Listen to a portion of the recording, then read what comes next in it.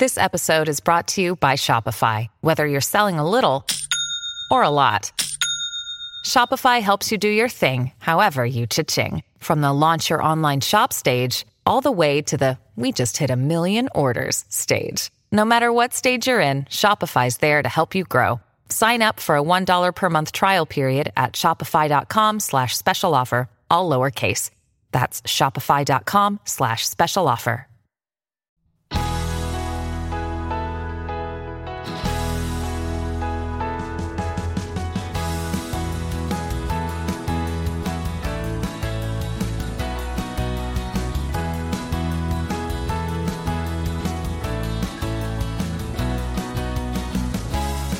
From the studios of WVMM 90.7 The Pulse in the picturesque Duchy of Grantham, Pennsylvania, this is the Way of Improvement Leads Home podcast, a bi-weekly discussion dedicated to American history, historical thinking, and the role of history in our everyday lives. And now, here's your host, author and award-winning historian, John Fia.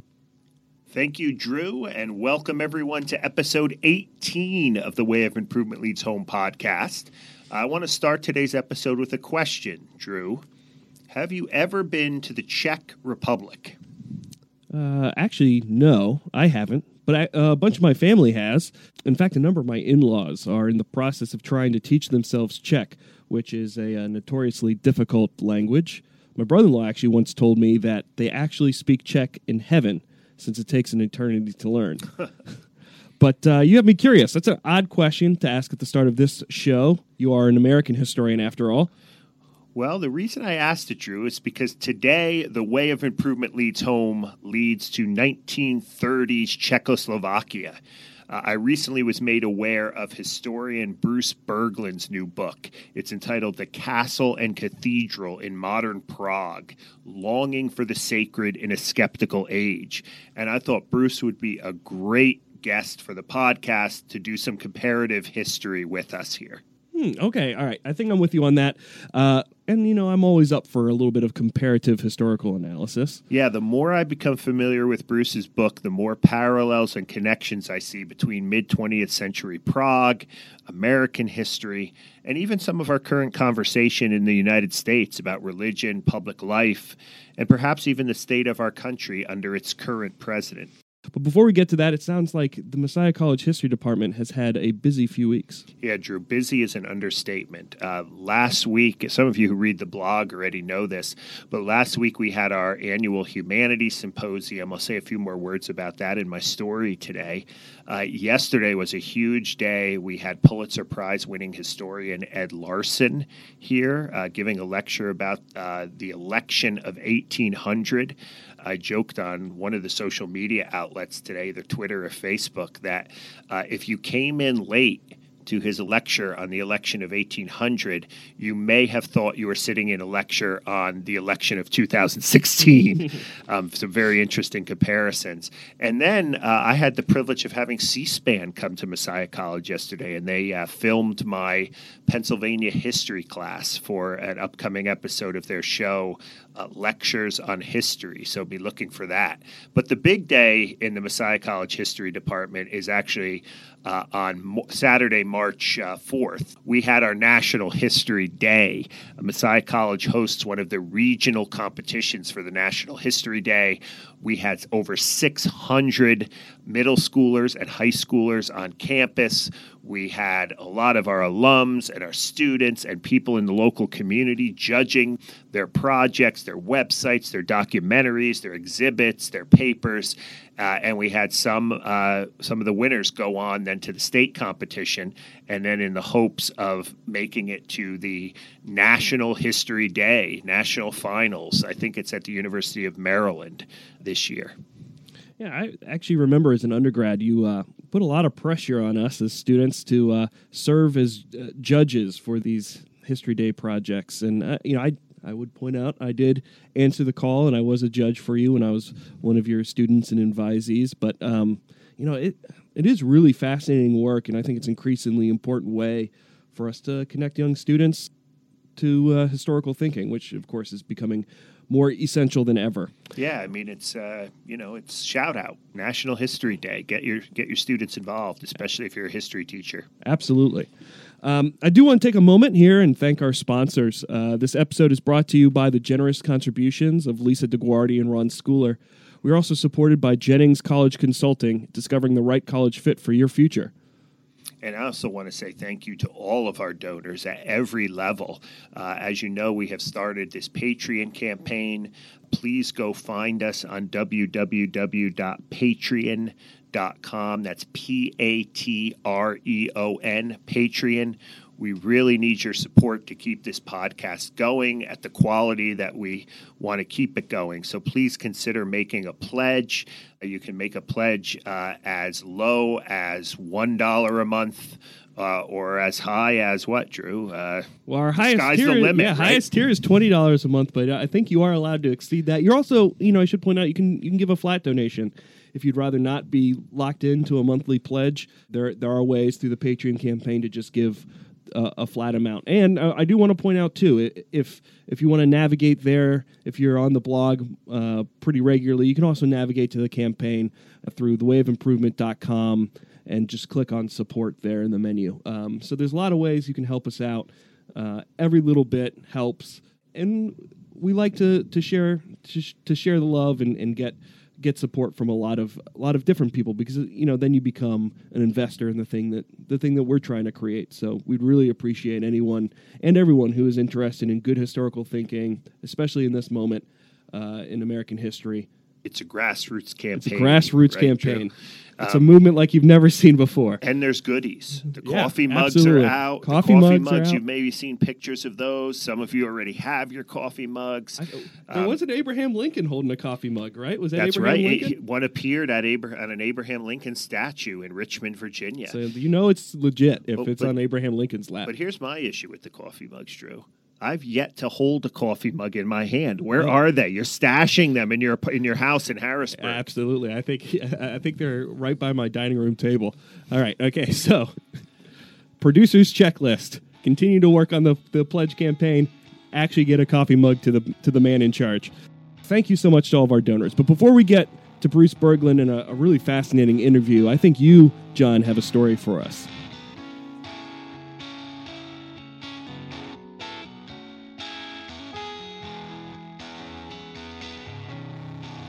Last week, I took a seat on a panel of 6 historians, all faculty members at Messiah College.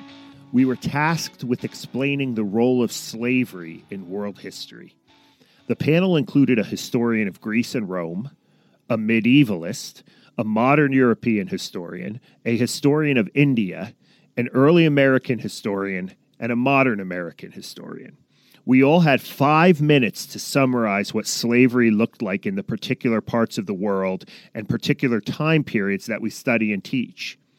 We then opened the floor to over an hour of questions from those in attendance. The event was part of the Messiah College Annual Humanities Symposium. This year's theme for the week was slavery and justice.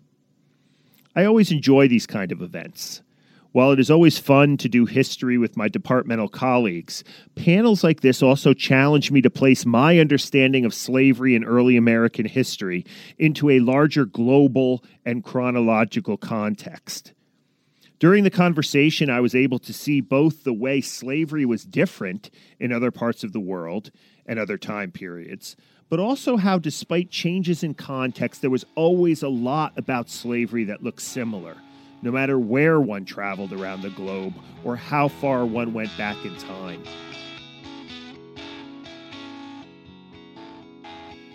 This kind of comparative work is essential for American historians and American history teachers. It reminds us that the United States is part of the world and has been shaped throughout history by its interaction with the world. This kind of exercise in comparative history has a positive tendency to soften our oftentimes arrogant sense as Americans of our own exceptionalism. In 1992, the Journal of American History, which many of you know as the flagship scholarly journal in the field, ran a symposium focused on the internationalization of American history. Those who wrote articles for the symposium reminded us that human beings and the ideas, labor, culture, and goods that they produce are not confined by borders. The authors challenged historians and history teachers to think more deeply about the way Americans have always been connected with people living outside of the United States, and to remember that the history of our country cannot be explained fully without thinking about something akin to what we today call globalization. The call for the internationalization of United States history was championed by the authors of the 2000 La Pietra Report, the published proceedings of a conference of American historians who met at New York University's Florence campus in the 1990s to think about the relationship between American history and world history.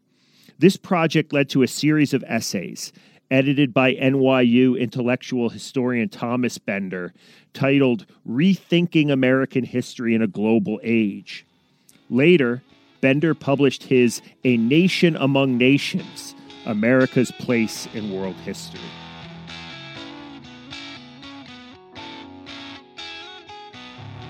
The La Pietra Report and the new internationalization of American history has either directly or indirectly shaped much recent work in the field and has even made headway into the school curriculum.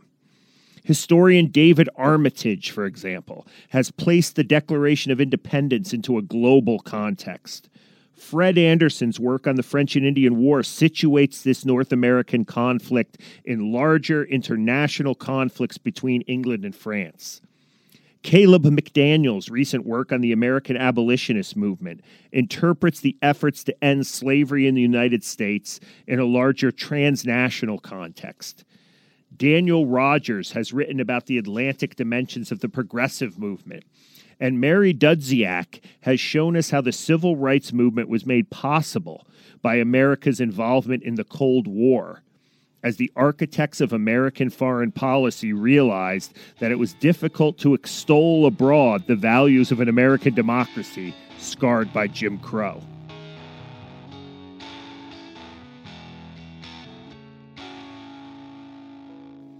In our contemporary climate, with a new president of the United States who rejects globalization in favor of an American-first approach to the world, it becomes more important than ever to remind students and the general public that our lives as Americans are and always have been interconnected with others around the globe. It is essential to remind the president that America first does not reflect reality, either in the past or the present. In this sense, scholarly work focused on the internationalization of American history and teaching at the K-12 level on the same themes could possibly serve as an act of resistance. But I am becoming more and more convinced every day that in the age of Trump, we cannot sacrifice the civic role of history on the altar of explaining everything in global terms. Now more than ever, our students and the public at large need lessons, historical lessons about American identity and the things that over time have made us unique, dare I say exceptional, in the world. What did our founding fathers believe about government, elections, religious liberty, national security, and the things that make republics strong? To what extent is America a nation of immigrants, an asylum for humankind? What role does and has a free press played in American life? How have protests and other kinds of reform, resistance, and populism helped or hindered American democracy? Setting the record straight on these matters can also be a form of responsible citizenship. While all of these issues can be addressed in a global context, they must also be considered in a way that is unique to us as a nation. In the end, we continue to need more history, historians, and history teachers to help us find our way.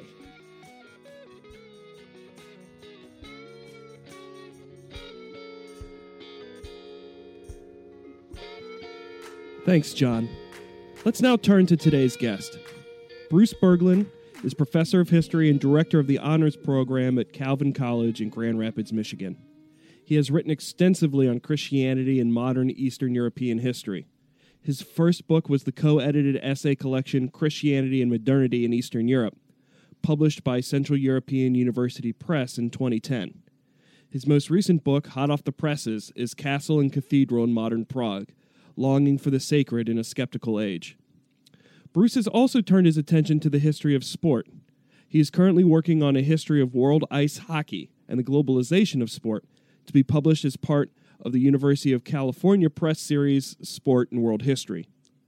In addition to published books and articles, Bruce's work in global sports history extends into online media. He hosts the weekly podcast New Books in Sports and has featured episodes on Taiwanese baseball, Japanese sumo, Indian cricket, Scottish soccer, Canadian hockey, and American football. I am so excited today to have Bruce Berglund on the program. As Drew just mentioned, Bruce is a professor of history and he's director of the honors program at Calvin College. And we are going to talk today about his new book and also some of the other things he's doing. So, Bruce, welcome to the Way of Improvement Leads Home podcast.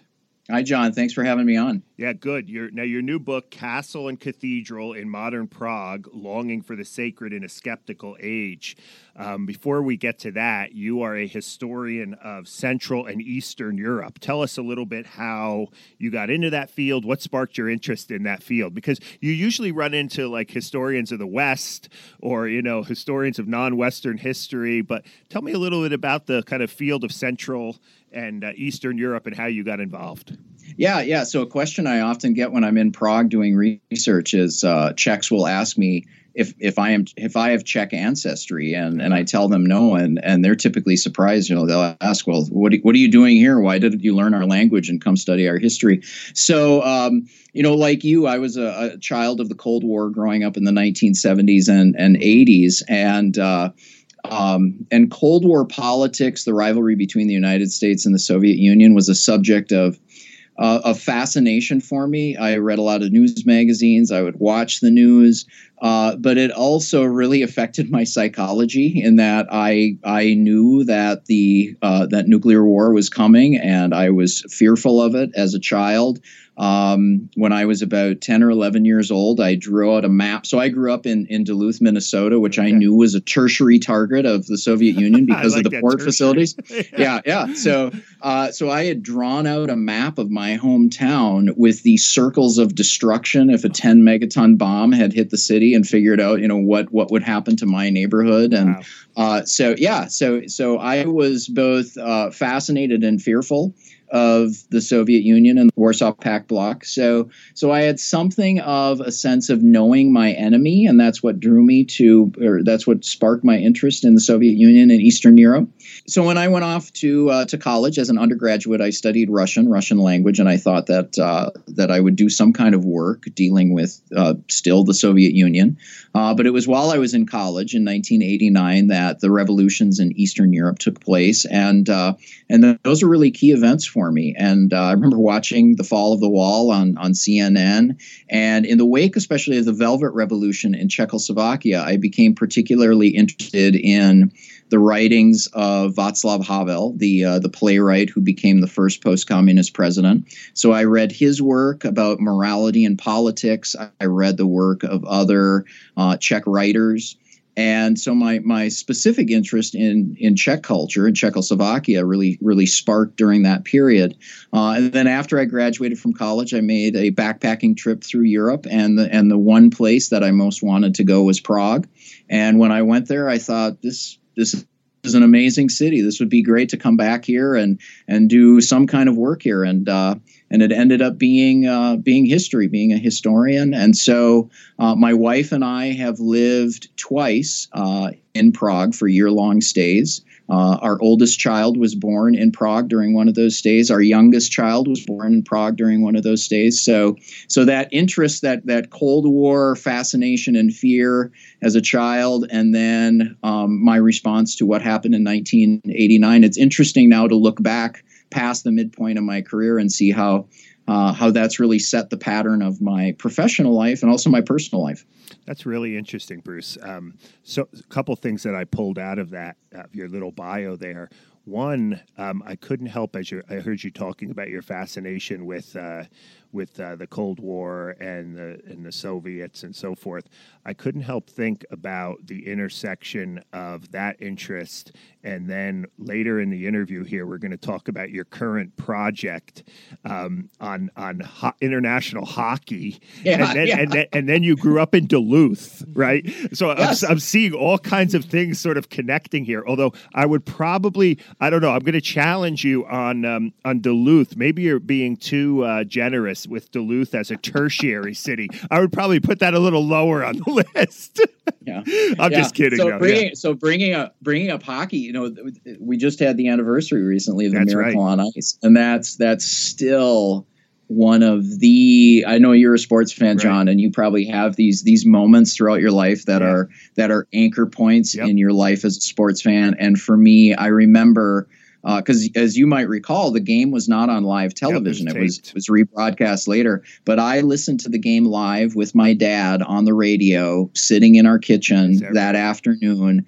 And I still have such fond and vivid memories of that afternoon. For our generation, I think, not to get too off track here, but for our generation, I think, in between Kennedy assassination and 9/11, right? There was where were you on that day? And then, I could vividly remember it too. I can remember then, being very nervous, about Sunday, right? They still had to beat Finland. Yes. Right? Yes. And it's just kind of sitting there. I think I had like a little tape recorder. I had like one of those like little makeshift kind of tape recorders. And I remember taping like Al Michaels' call at the end of the game. I still have that tape somewhere, holding it up to the TV, Wow. Anyway, let's talk a little bit, Bruce. Now, so you're a historian of Central and Eastern Europe.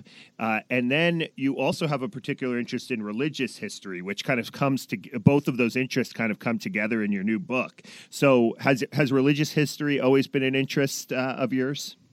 No, not at all. When I did my dissertation in Czech history, I did my research on the community, the refugees from Czechoslovakia who left the country before World War II and ended up in England. So it was a community of about 15,000 people, mainly Jews, but also Czechs, Germans, a few Slovaks. There was a government in exile in London. They formed a military brigade. There were pilots who served in the RAF. There were exiles who started munitions plants. There were newspapers. There were books published in Czech. There were schools. And so my dissertation was something of a political and social history of that group of exiles. But while I was in Prague doing that research, one thing I noticed is, one thing to start out, some of your listeners will likely know that the Czechs are one of the most secular nations in Europe, if not in the world. Surveys and census data show that anywhere from 40% to 60% of Czechs state that they are atheists.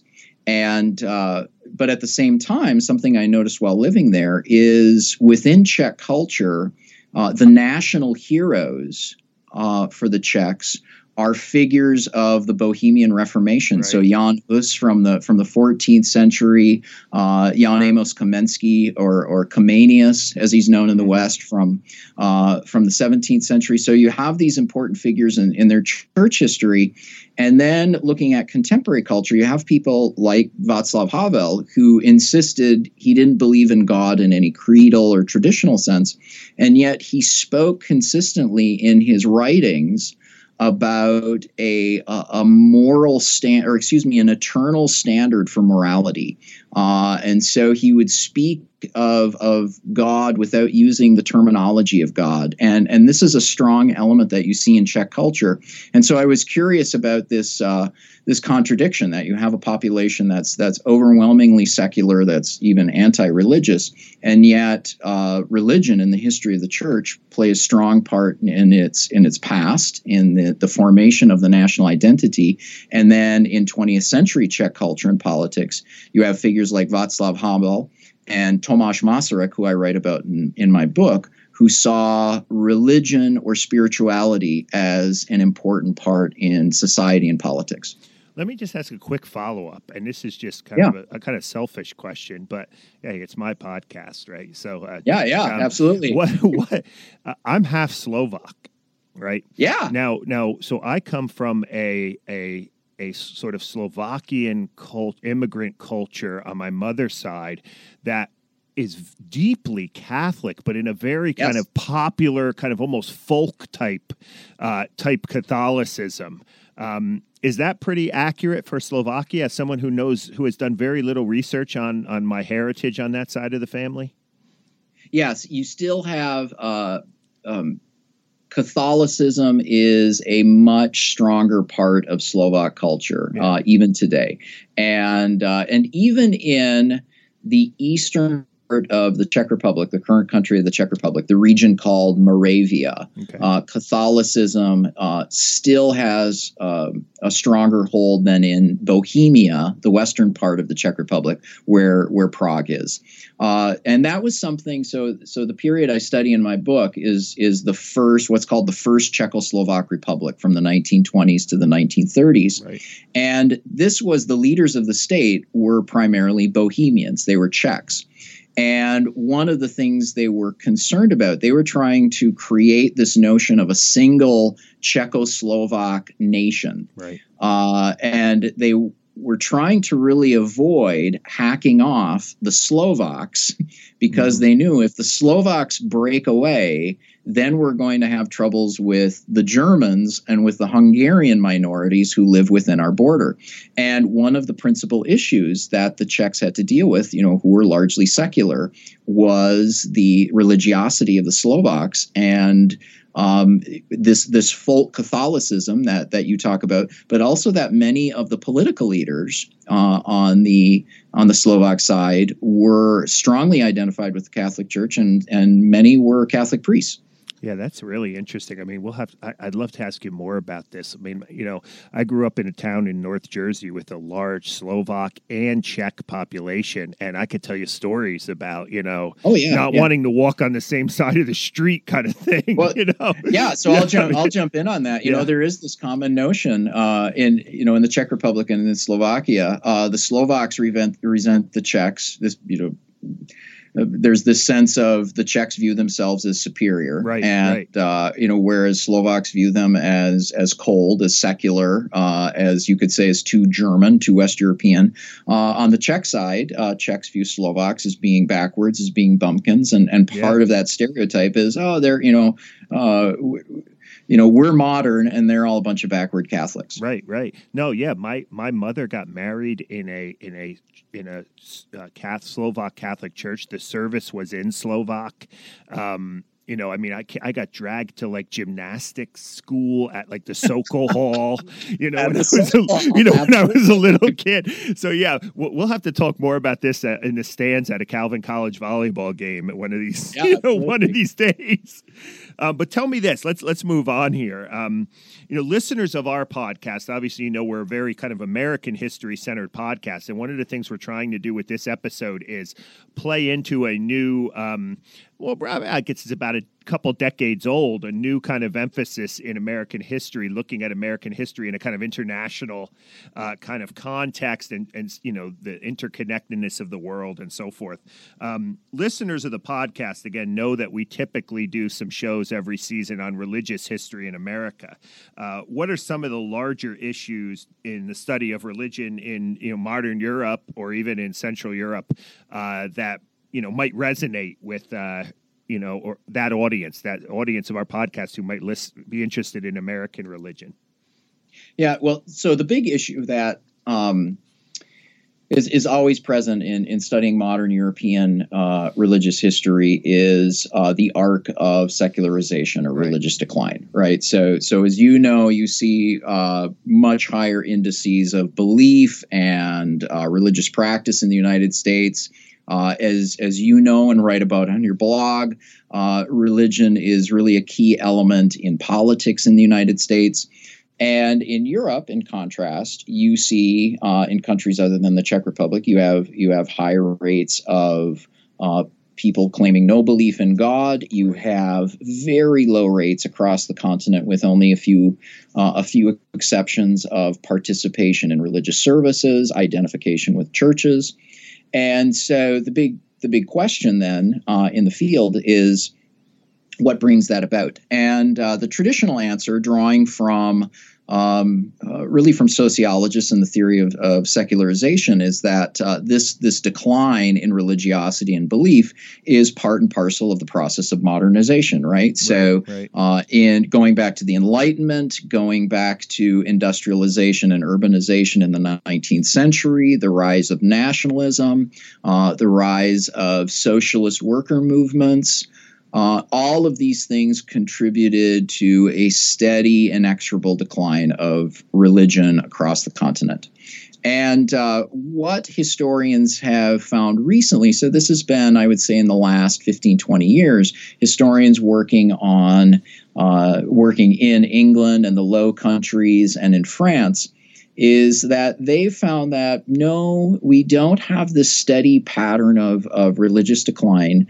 Instead, you see a high degree of variation by particular region within countries. And then the other thing that comes out, and this is work that's been particularly done on England, is up until really the 1950s, people still tended to identify with a church, to structure their life narratives in Christian terms. Yeah. And it wasn't until the 1960s that you see the big sudden decline in religious practice and belief. And so the work that I've done looking at religion in the Czech Republic and in Prague really connects from this body of research that's been done by historians Hugh MacLeod and Callum Brown, to name a couple. In that I'm looking at the common story about the Czech Republic, if we're looking today at this secularized country, is that we can look back to the 19th century, to nationalism, industrialization, and urbanization.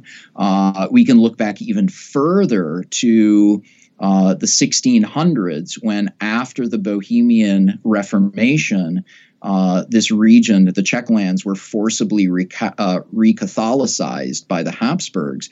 There are scholars who point back to that and say this is the beginnings of Czech secularization. So even in the 20th century, you still see signs of the resilience of religion in some areas of Prague, some areas of the Czech lands, and so this is rather than seeing secularization as this determined process, this inexorable process, what I'm looking at as a historian is to find out,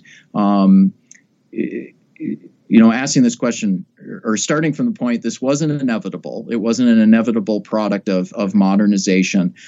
Where do we see or what are the causes of religious decline, recognizing that people have moved away from the churches over the course of the 20th century? And where do you see instances where this process stalls or even turns around? And that's what I look at in my book. So the sort of common, like a narrative you get from like the Christian conservatives in America, right, is, we're going the way of Europe, right? It's a little more nuanced and complicated than that.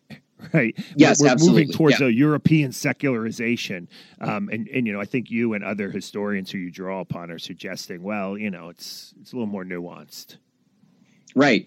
And, and so what has always caused people to rethink the whole theory of secularization is looking at the example of the United States, where you see vibrant religiosity. But at the same time, and you know this, is looking at the United States, and in particular the millennial generation, is are we seeing with that generation something of the process that we've seen in Europe in the post-war period? Sure. Let's talk a little bit about the castle and the cathedral here. I mean, you sort of led us in nicely there. I had a chance to read some of the book. At the start, you say that you're writing about, and I love this word, you're writing about what you call something-ism as a consistent feature of Czech religious history. What is something-ism? Explain that for us. Yeah. I began my book by saying this is a book about something. And so somethingism, and this connects with what I was talking about earlier, this pattern you see in Czech culture, where you have people like Václav Havel and Tomáš Masaryk, the first president of Czechoslovakia, who I write about in my book, who had a belief in God and in the importance of the divine in terms of being the standard for individual morality. And yet they were reluctant to use the term God or any kind of traditional creedal theological notion of what God is, of how people should communicate with God, and so forth. And you see this is a consistent thread, and Czech scholars have pointed this out. Already in the 19th century, you have intellectuals who speak with reverence of the Christian tradition, who speak of providence in history, who speak of the importance of the spiritual over the material, yet they admit they don't belong to any church, and they don't even like to use the term God when describing the divine. Instead, what comes up a lot, and I talk about in this book, is that they'll use the term that there's something sacred, there's something eternal, and we must turn our attention to that. And the word, there's a Catholic priest and sociologist named Tomáš Halík, and he's written about this, and he's pointed out that these Czech intellectuals will use the Czech word něco, which means something, to describe this object of their belief. And so Halík coined the term něcismus, which means literally somethingism. And so he's described this in an essay, and I picked up the term and used it as kind of the beginning of my historical inquiry to ask, okay, where does this somethingism come from? How is it articulated? How is it expressed? And you do see, my book concentrates on the 1920s and 30s, but in the conclusion of my book, which moves up to today, you do see something of, I guess, a theology of somethingism. And the big parts of it is that God is beyond our comprehension, beyond our ability to explain. God does exist, or the divine exists. The best way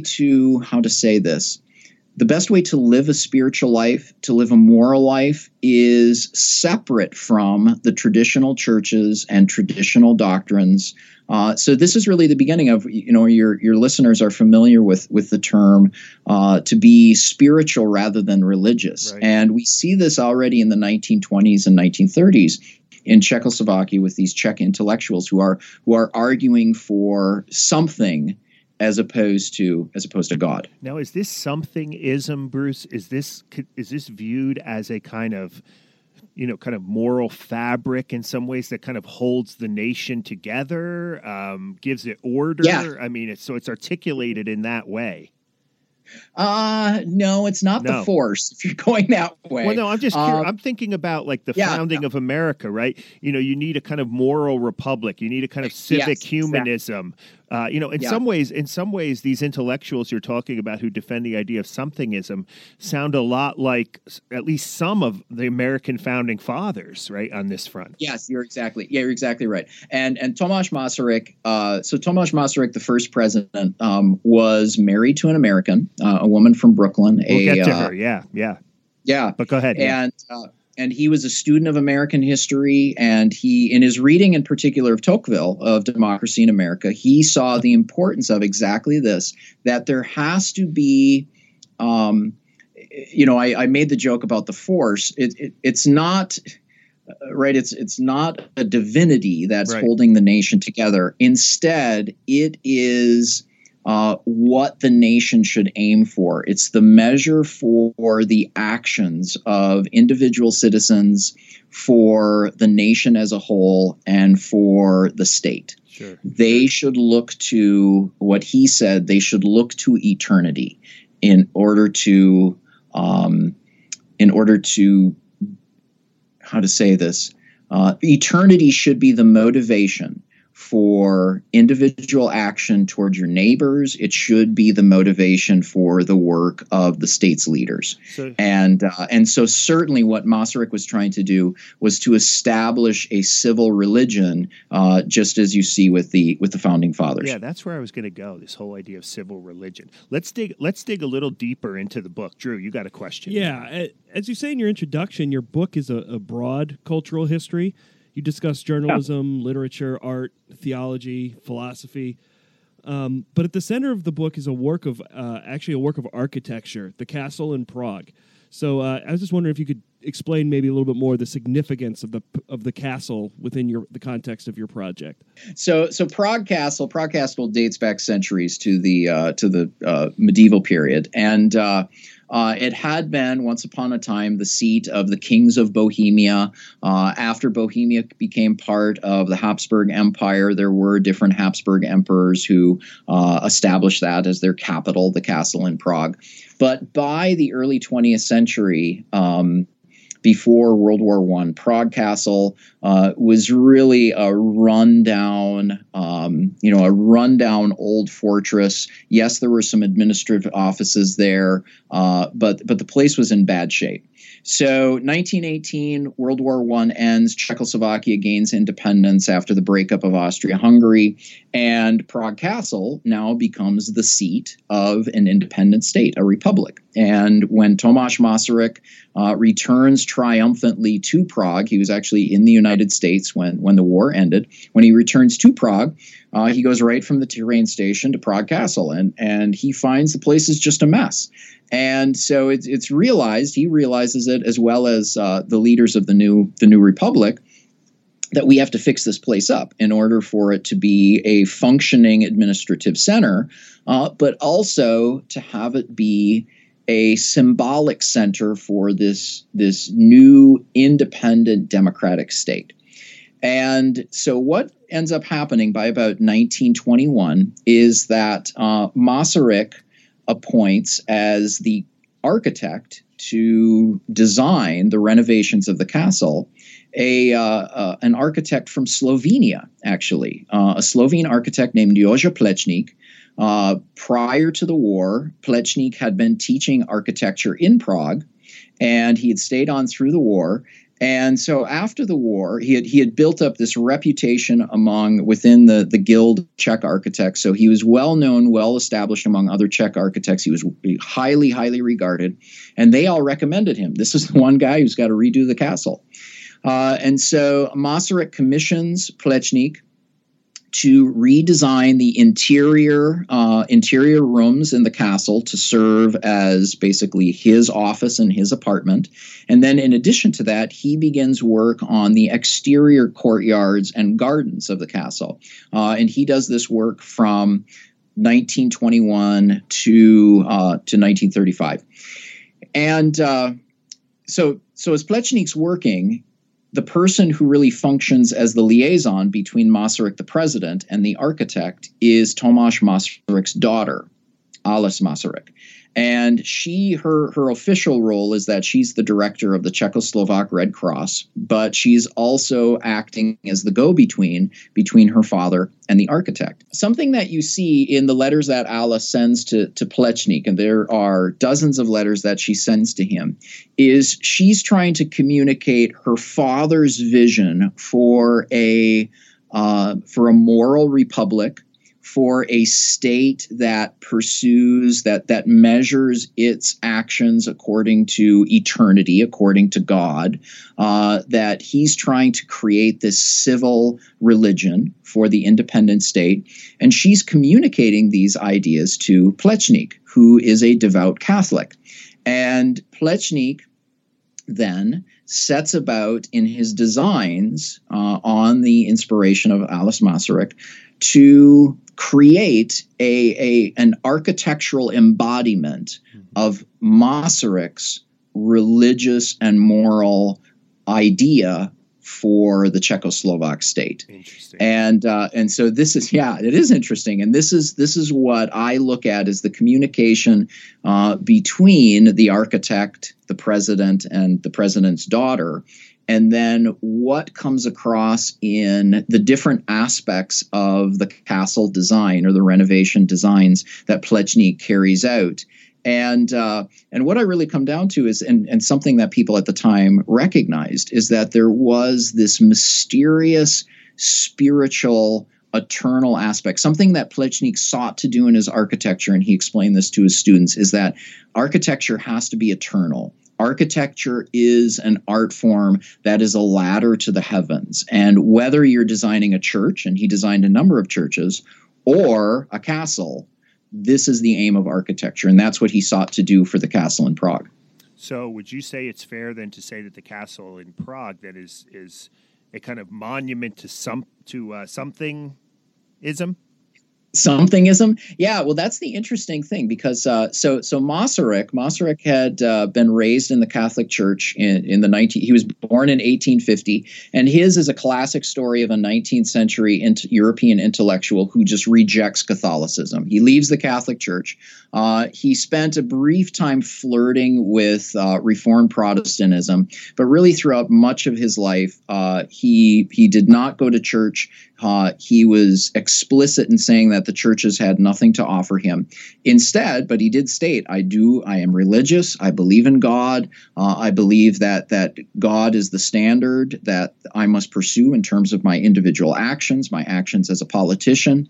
And so even though he resisted a traditional Christian notion of God, of worship, and so forth, he still entrusted to this conservative and even mystical Catholic the creation of, what would be the seat of the Republic. Yeah. And so it's interesting what comes out in Plečnik's designs are elements that resist any type of, how to say it.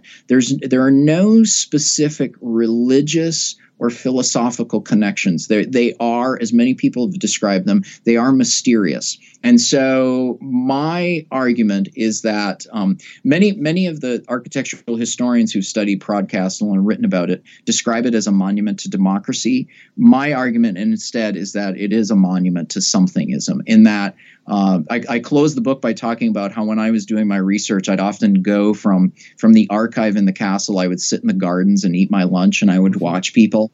And you'd see, every day I'd see people looking at different objects that Plečnik had designed with just this quizzical look on their face. Yeah. What is this? And scratching their heads. And so those objects were pointing people towards something, to something transcendent, but there is no inscription, there's no explanation as to what that something is. So what was the Masaryk's connection to the U.S.? Yeah. So Tomáš Masaryk had met a woman from Brooklyn, Charlotte, when they were both studying in Germany, in Leipzig.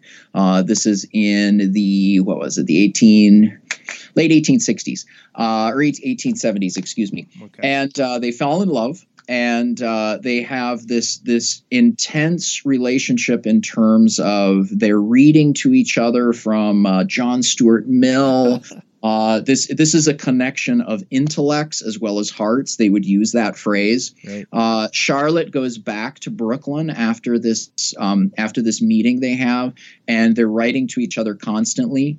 One of the things that I was able to find is that Charlotte kept a diary of. We don't have the letters that Tomasz sent, but we have Charlotte's diary of all the letters, and she writes the subject matter of everything that Tomasz was writing about, and so their relationship intensifies.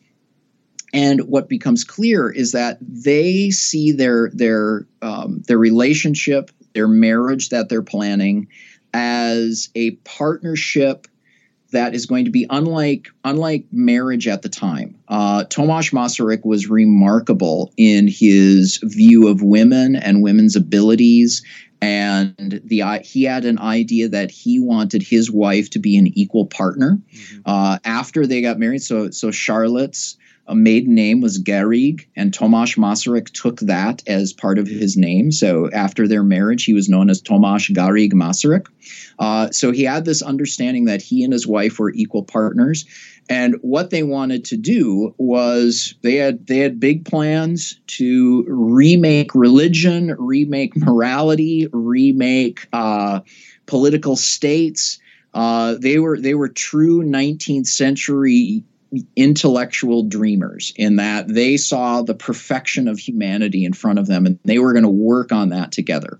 So part of what Tomasz Masaryk gains from his wife is that she was raised Unitarian. And so she's a 19th century Unitarian. So she believes in a personal God, and she believes that she's an instrument of God. And this is something that he adopts from her. And he also adopts from her homeland the notion of the American separation of church and state. And so when he becomes president, he wants to instill, as I talked about earlier, this American civil religion that he's learned about, especially from Tocqueville.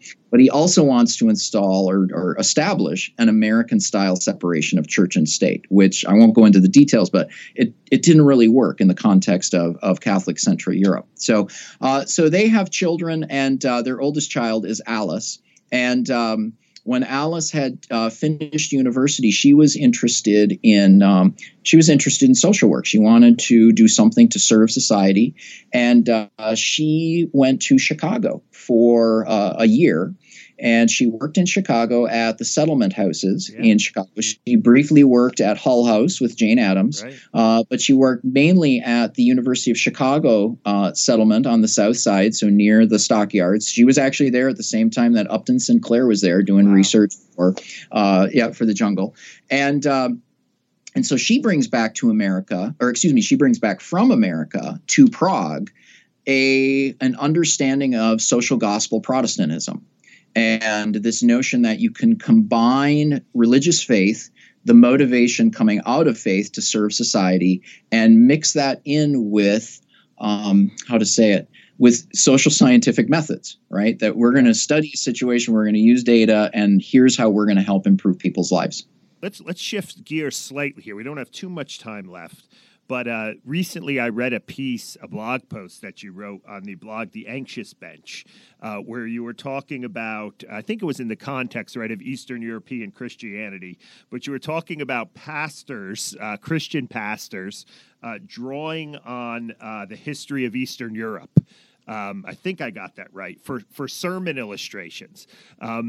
Tell me a little bit about that piece, and I think this doesn't just apply to sermon illustrations, but I think there's larger points to be made here, right, about the way history can be used as lessons or in contemporary life, kind of in a more general way, too, not just for pastors in the pulpit. So tell me a little bit about that piece, if you can, summarize it. Yeah. So my concern is not so much, pastors using illustrations from Eastern Europe, but European history more broadly. That's right, yeah. So I've heard sermons as you have about Alexander Solzhenitsyn in the Gulag. I've heard sermons about Dietrich Bonhoeffer, Martin Niemöller, Corrie ten Boom. There are these different heroic figures. You know, the history, especially of the Second World War and the Holocaust, is this fund of stories that pastors are able to use pews to give examples of heroic Christians who stood against Nazi oppression or who defied the Holocaust. And something that I found in my research, and not only in my individual work, about 5 years ago, I edited a book, a collection of essays called Christianity and Modernity in Eastern Europe. And that there were a number of scholars from the United States, Western Europe, and Eastern Europe doing research on different countries in Central and Eastern Europe.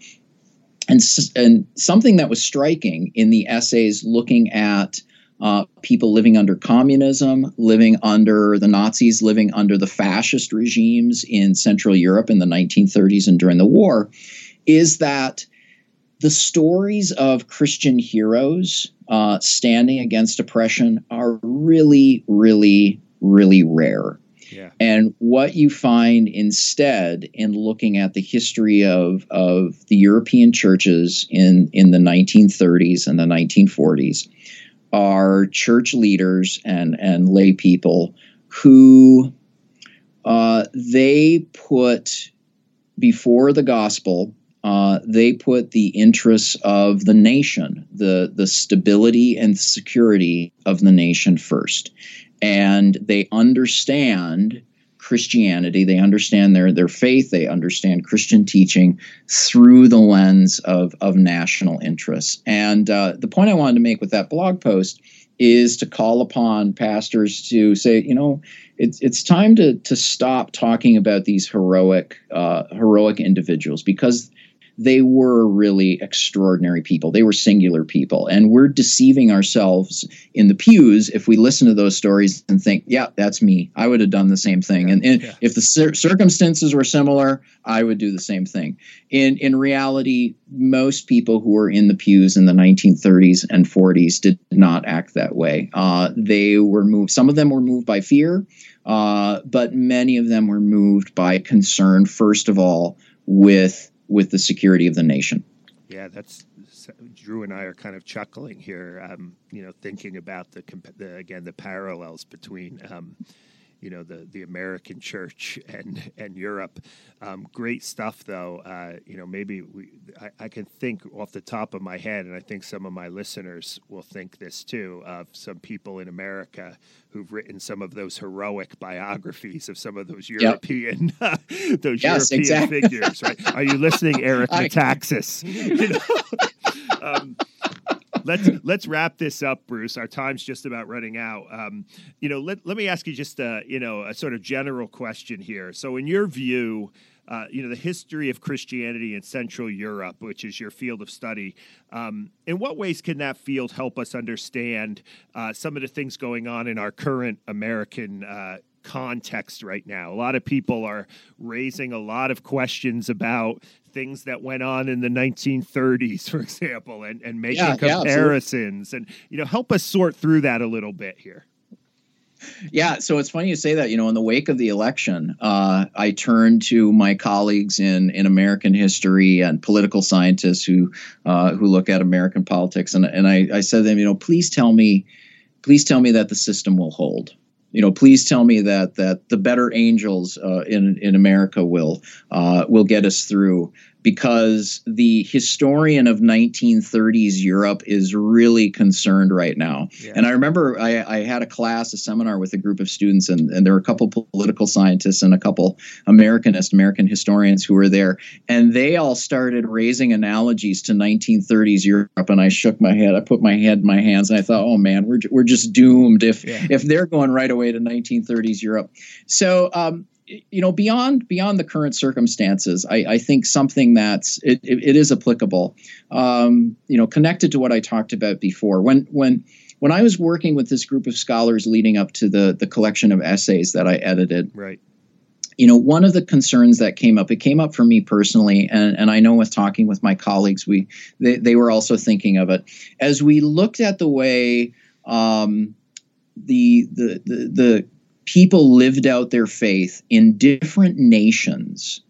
One thing that was striking and that really gave me pause was it was hard to see when the faith transcended national divisions, national identities, and interests. And I had a long discussion actually with a colleague who's a historian of Catholicism at UC Berkeley, and we went back and forth on this question of, as we look in history, can we point to instances where we can see people who understood their faith separate from their particular cultural or national or tribal context. Right. And it's really hard to see that. And so that's been something that, and I think that's something, and you'd be better able to answer this than I would.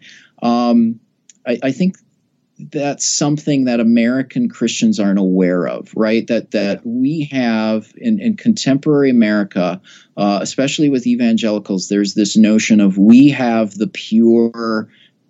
true faith. Yeah, we're the city on a hill, right?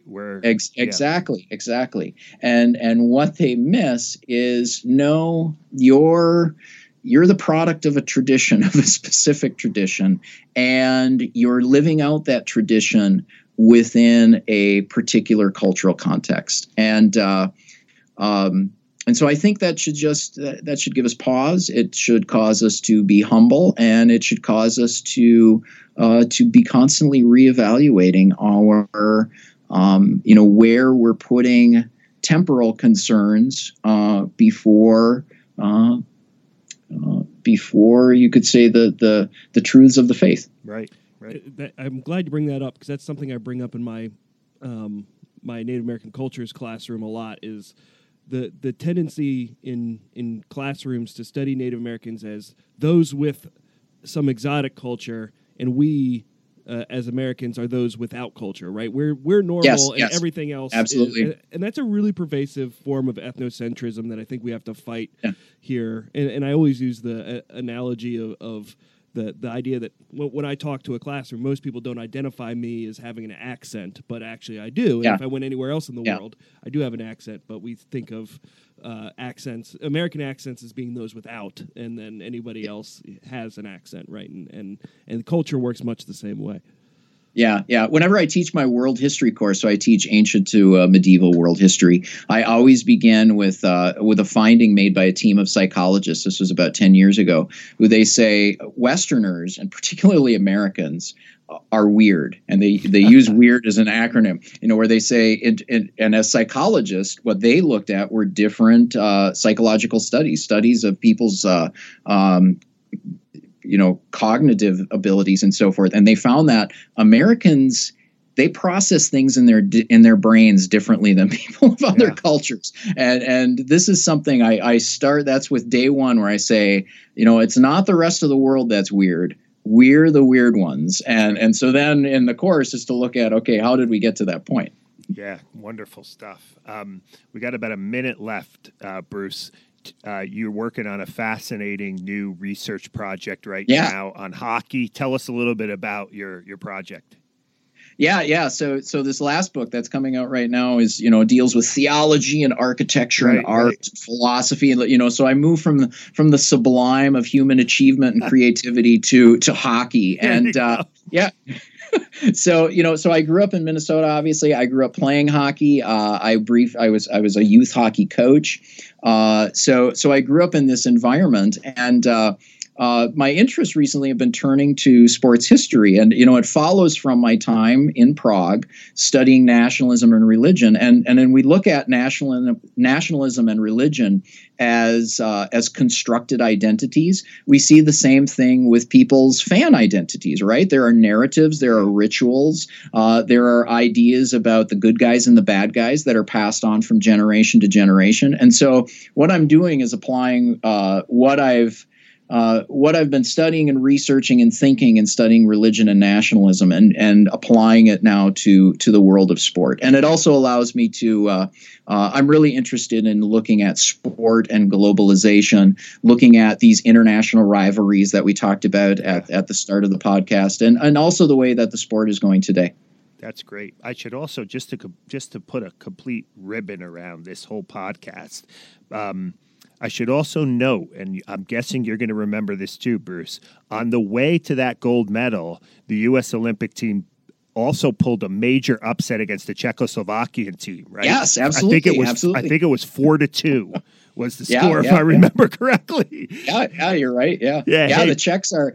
I'm going to Prague next year to do research for the book. The Czechs were world power of hockey as they are today. I remember. I think it might have been like Kenny Morrow or someone like that who scored the winning goal. But anyway, hey Bruce, I've thoroughly enjoyed this conversation. We've been kind of sweeping back and forth between the uses of history, European history, Central European history, religion, and I think also, we've been able, I think, Drew, to kind of also integrate some of our listeners' interest in American history into the mix too. So thank you so much for taking the time to talk to us today.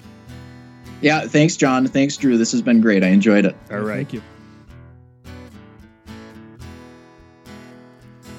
Wow, you know something? I was a little worried about going into Czechoslovakia for an episode of the Way of Improvement Leads Home podcast. It is an odd spot for an American historian. But you know something? That, I think, was one of our best interviews. I mean, it was, again, it plays so well, I think, into this internationalization of American history theme. There were so many common threads. And I think those of us who are really invested in American history learned a lot from Bruce about the interconnectedness and the fact that people in Eastern and Central Europe and in Europe generally are grappling with the same issues, have had the same kind of historical experiences, are also in the business of trying to construct societies that have to deal with those delicate balances between church and state and religion. So a great interview. Absolutely. Well, and listening to your story and then the interview, I think one of the challenges facing us as historians right now is the need to really define what exceptionalism means. I think a lot of people use that as this superlative to describe how incredible and how special and how chosen by God the United States is, which I think for many of us who are historians, that's a pretty problematic claim. But at the same time, exceptional as a word means it is unlike anything else. And I think you make a lot of good points about the ways in which the United States as a nation has operated differently than any other nation in human history, and that could be a valuable lesson, especially in this current climate. I think it is. I recently wrote the foreword for a book on American exceptionalism by a theologian, actually, named John Wilsey, and who's actually one of our supporters of this podcast. Shout out to John Wilsey. But that's how I opened up the foreword. I said, is America an exceptional nation? Of course it is. Now let's talk about what we mean by that, right? And I think the arrogance of American exceptionalism, as I said in my commentary, is, the sharpness of that arrogance, I think, is really dulled when you situate America in a global context and you learn things about the Czech Republic and Central Europe and see them dealing with some of the same issues. Yeah, absolutely. Well, I think that's a wrap, Drew. Yeah, I think our first international foray was a success. I loved it. I think it was a great interview. I hope you enjoyed the episode as much as we did. And while you're awaiting episode 19 to drop, may your way of improvement always lead home.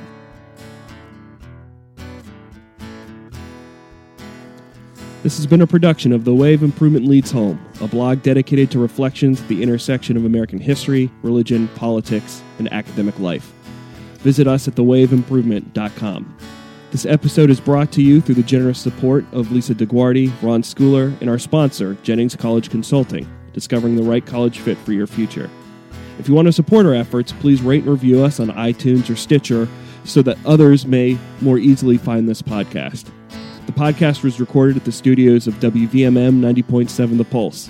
Thanks to Ed Ark for his continued support. Original music is by Overholt. Many thanks to our guest, Bruce Berglund. Our studio producer is Josh Lowry. I've been your producer, Drew Durley Hermeling, and our host, as always, is John Fia.